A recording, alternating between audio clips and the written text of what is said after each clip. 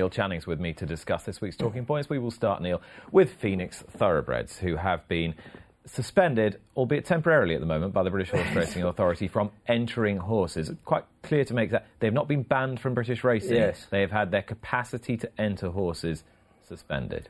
It's all a bit funny, isn't it, really? I mean, they announced, it feels like a while ago, it must have been 3 weeks ago, that they weren't going to have any more runners in the UK. And although they didn't put a specific date on that. And then 2 days later, they had like 5 or something like that.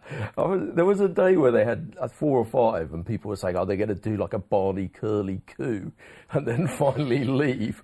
But I find the whole thing a bit odd. I mean, they haven't been convicted. The guy hasn't been convicted of anything. There is some kind of Ponzi scheme going on. He's not necessarily been involved in it. We don't really know that. Nobody's been convicted of that. He's possibly been involved in the money laundering, but these are allegations. These are all allegations, and nobody's been convicted of anything. Be quite clear on it. These are allegations in an American courtroom. No, absolutely. I mean, the idea that, I don't know, the idea that you can ban people because they might be a bit dodgy. I mean, aren't we struggling for owners already? I mean, you could put a line through most owners of horses if you had to ban everyone that was slightly dodgy. In this instance, I think we've got to give it the right context. They've not been banned under the fit and proper person rule for the exact reasons that you're suggesting. Exactly. But it is going to behove the racing administration system in this country to make sure that they're absolutely clear if there's any kind of doubt about the provenance of the funds, to make sure that the provenance of that funds is sound.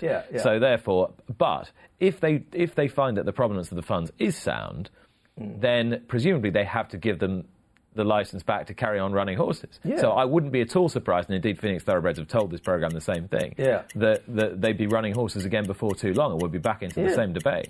Yeah, absolutely. I think the whole thing's a bit of a nightmare for the BHA. I don't envy them at all having to deal with it, and I kind of feel like if I was them, I'd have just ignored it, really. I mean, at the end of the day, there's plenty of people doing worse things than they are alleged to have done. I'm guaranteeing you're the only person who sat in that chair who would have answered that question in that way, but much more entertaining because of it.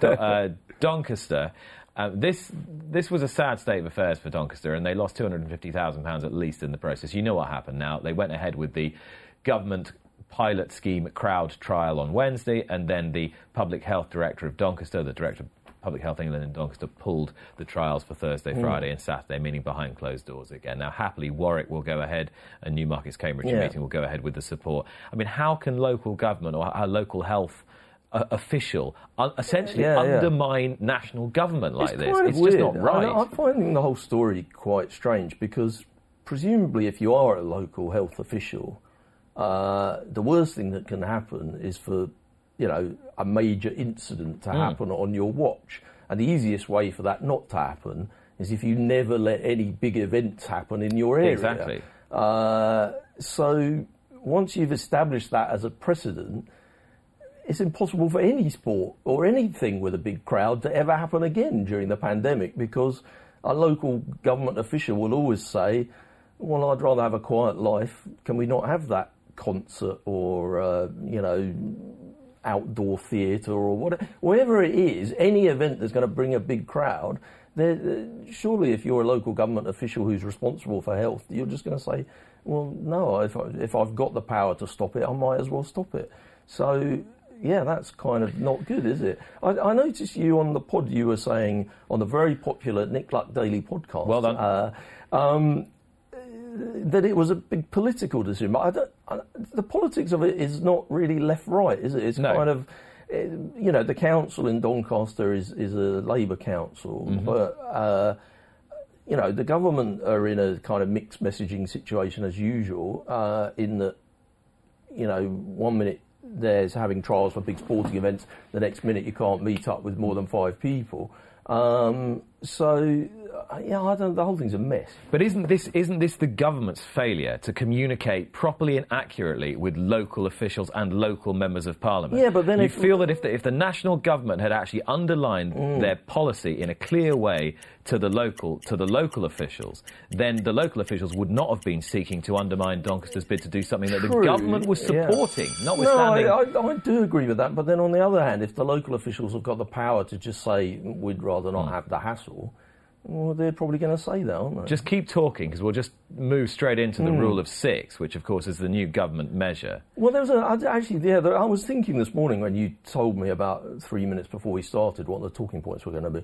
I was saying, what the hell am I going to say about the rule of 6? But actually, I did see a couple of things in the paper this week that were interesting. Newton Abbott. So we've seen Brian Marston do a couple of heartfelt interviews. I love Pat Marston. Sorry, Brian Marston was an old friend of mine who stuck in my head. Pat Marston.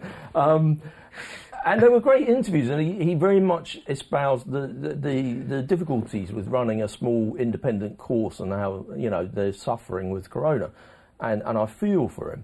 But I see they're doing some kind of food fair, and I'm not criticising them for doing that. That seems like a really good thing to do, and it's outdoors, and I'm sure they've got procedures in place and whatever. I mean, and other racecourses have had similar events. Newbury today have a thing where you can sit in one of those huge, large comical deck chair things, and watch the sport on the big screen, and people will bring you drinks. That's happening at Newbury today. These things are great. I'm not criticising the courses. I think fair play to them. They sound like really fun events to go to, and I'm sure they'll be well organised, and they're outdoors, and no problem at all. They've got to make some money.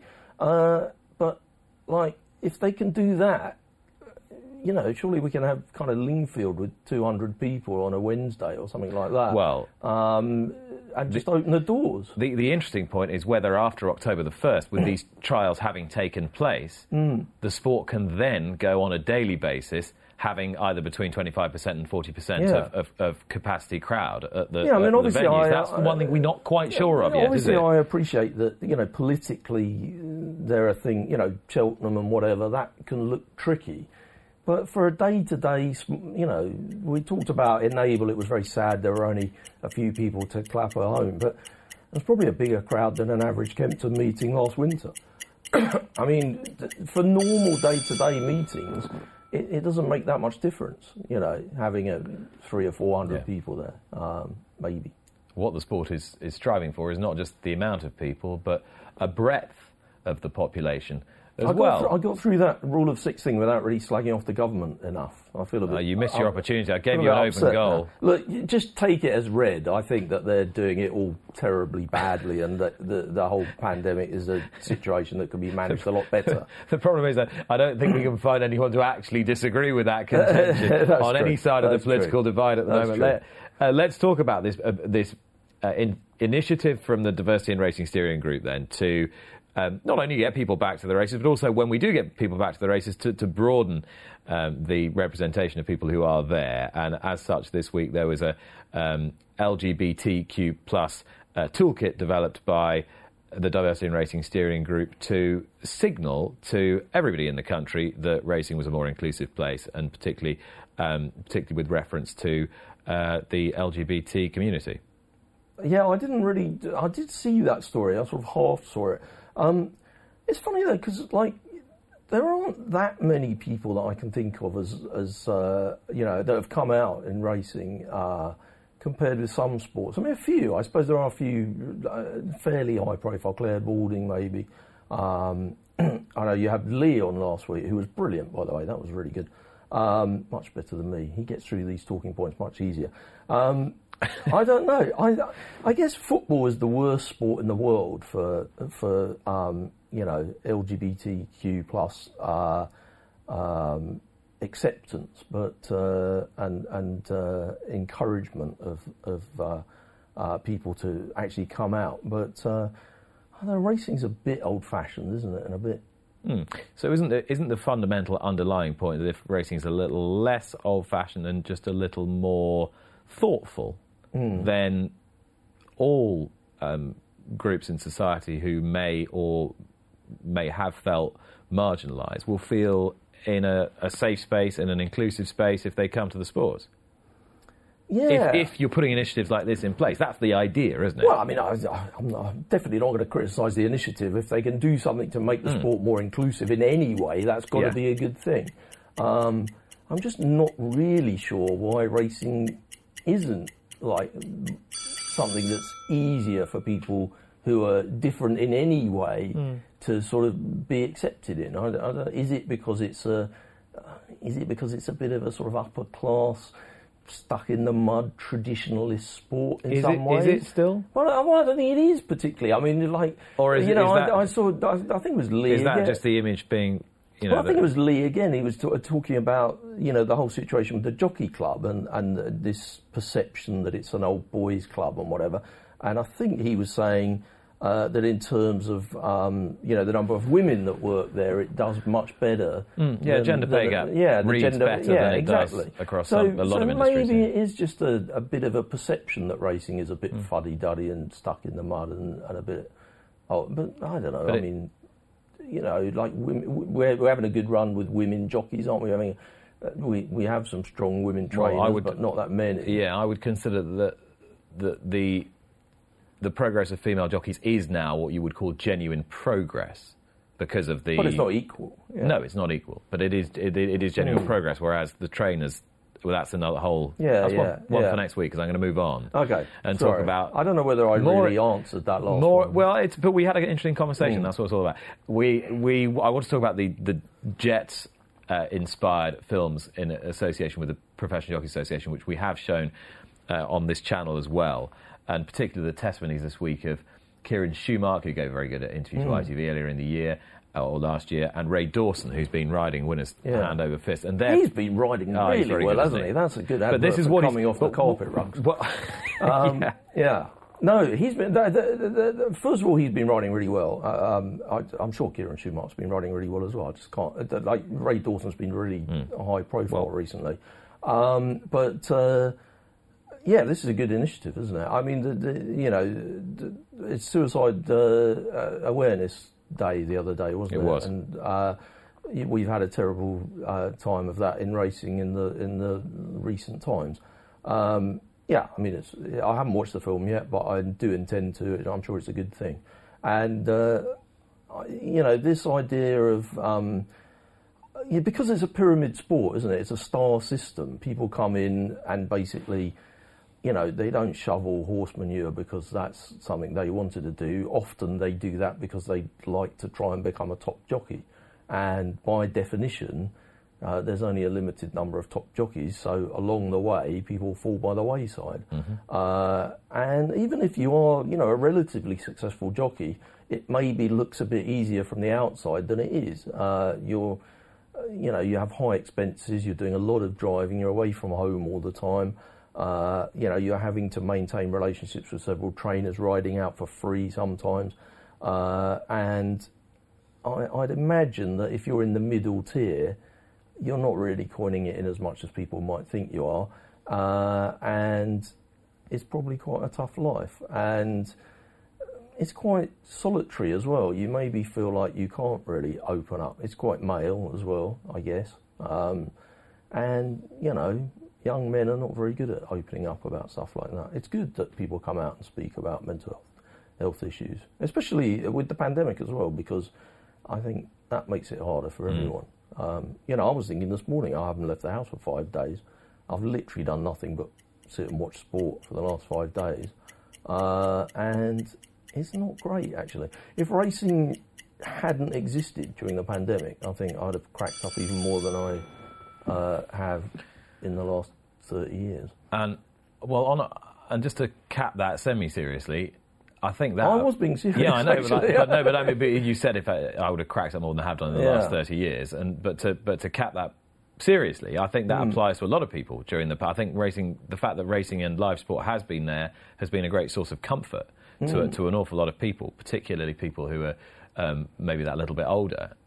You made the point about jockeys not being able to coin it in unless they're at the very top, I would say. Well, it all ties into the prize money debate. Before we welcome in Paul Darling QC, the chairman of the Levy Board, you can at least give your, 2 minutes worth, just 2 minutes worth. Well, I mean, I don't know. We've had a couple of people, and I'm not singling out any particular owners, but there have been a couple of owners coming out recently and saying that they're cutting down because of prize money. And I think that's a reasonable thing to say because, of course, it's their money. They can do whatever the hell they want with it. But also, you can say that as a general point over the last 10 years, that if you compare specific races with how much you got for winning that race 10 years ago, you can say, well, we haven't made much progress and, costs of keeping a horse and whatever keep going up because of, inflation and whatever. And I can understand that, but it sort of seems a bit strange when people say, I don't really get people complaining about prize money during the pandemic. I mean, it is a global pandemic. Hundreds of thousands of people around the world have died. And, of course, the economy's going to suffer. We're going to have 2 million people unemployed.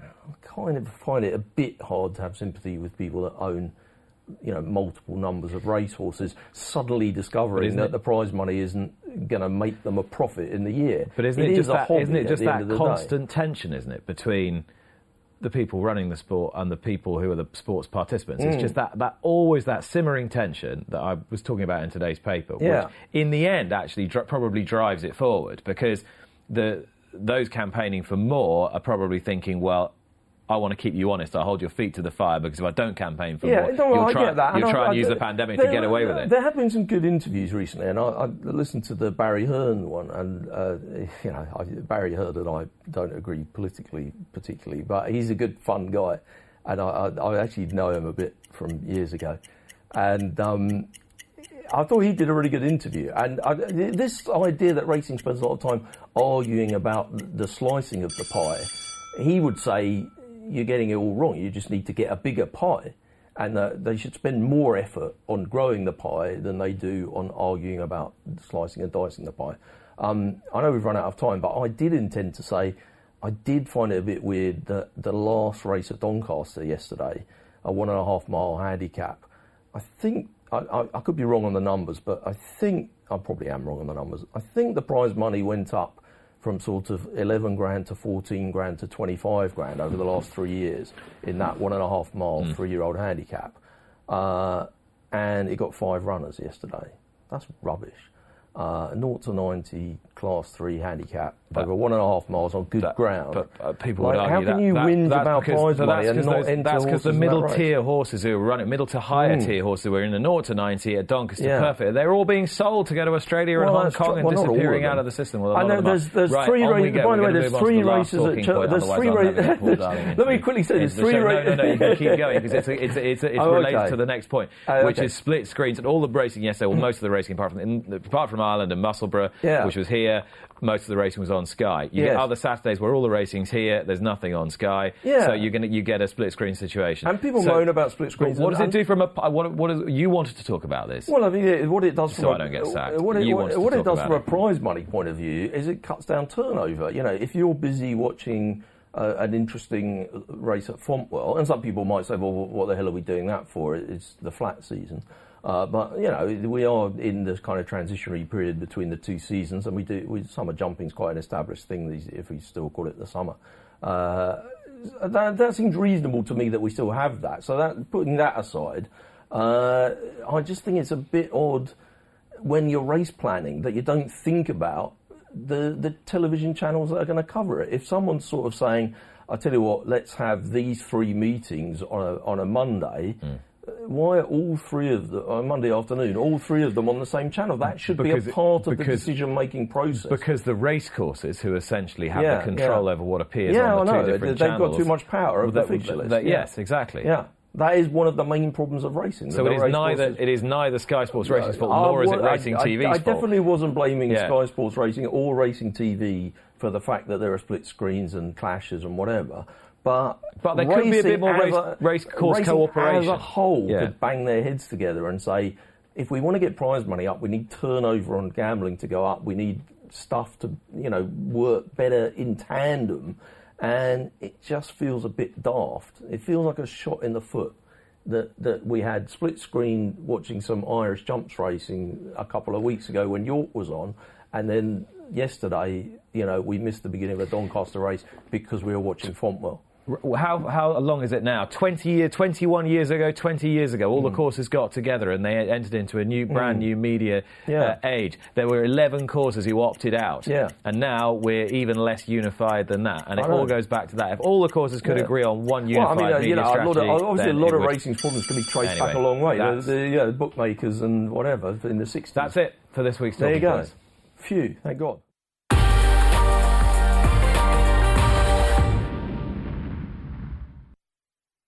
Luck on Sunday, proudly sponsored by Al Basti Equiworld Dubai.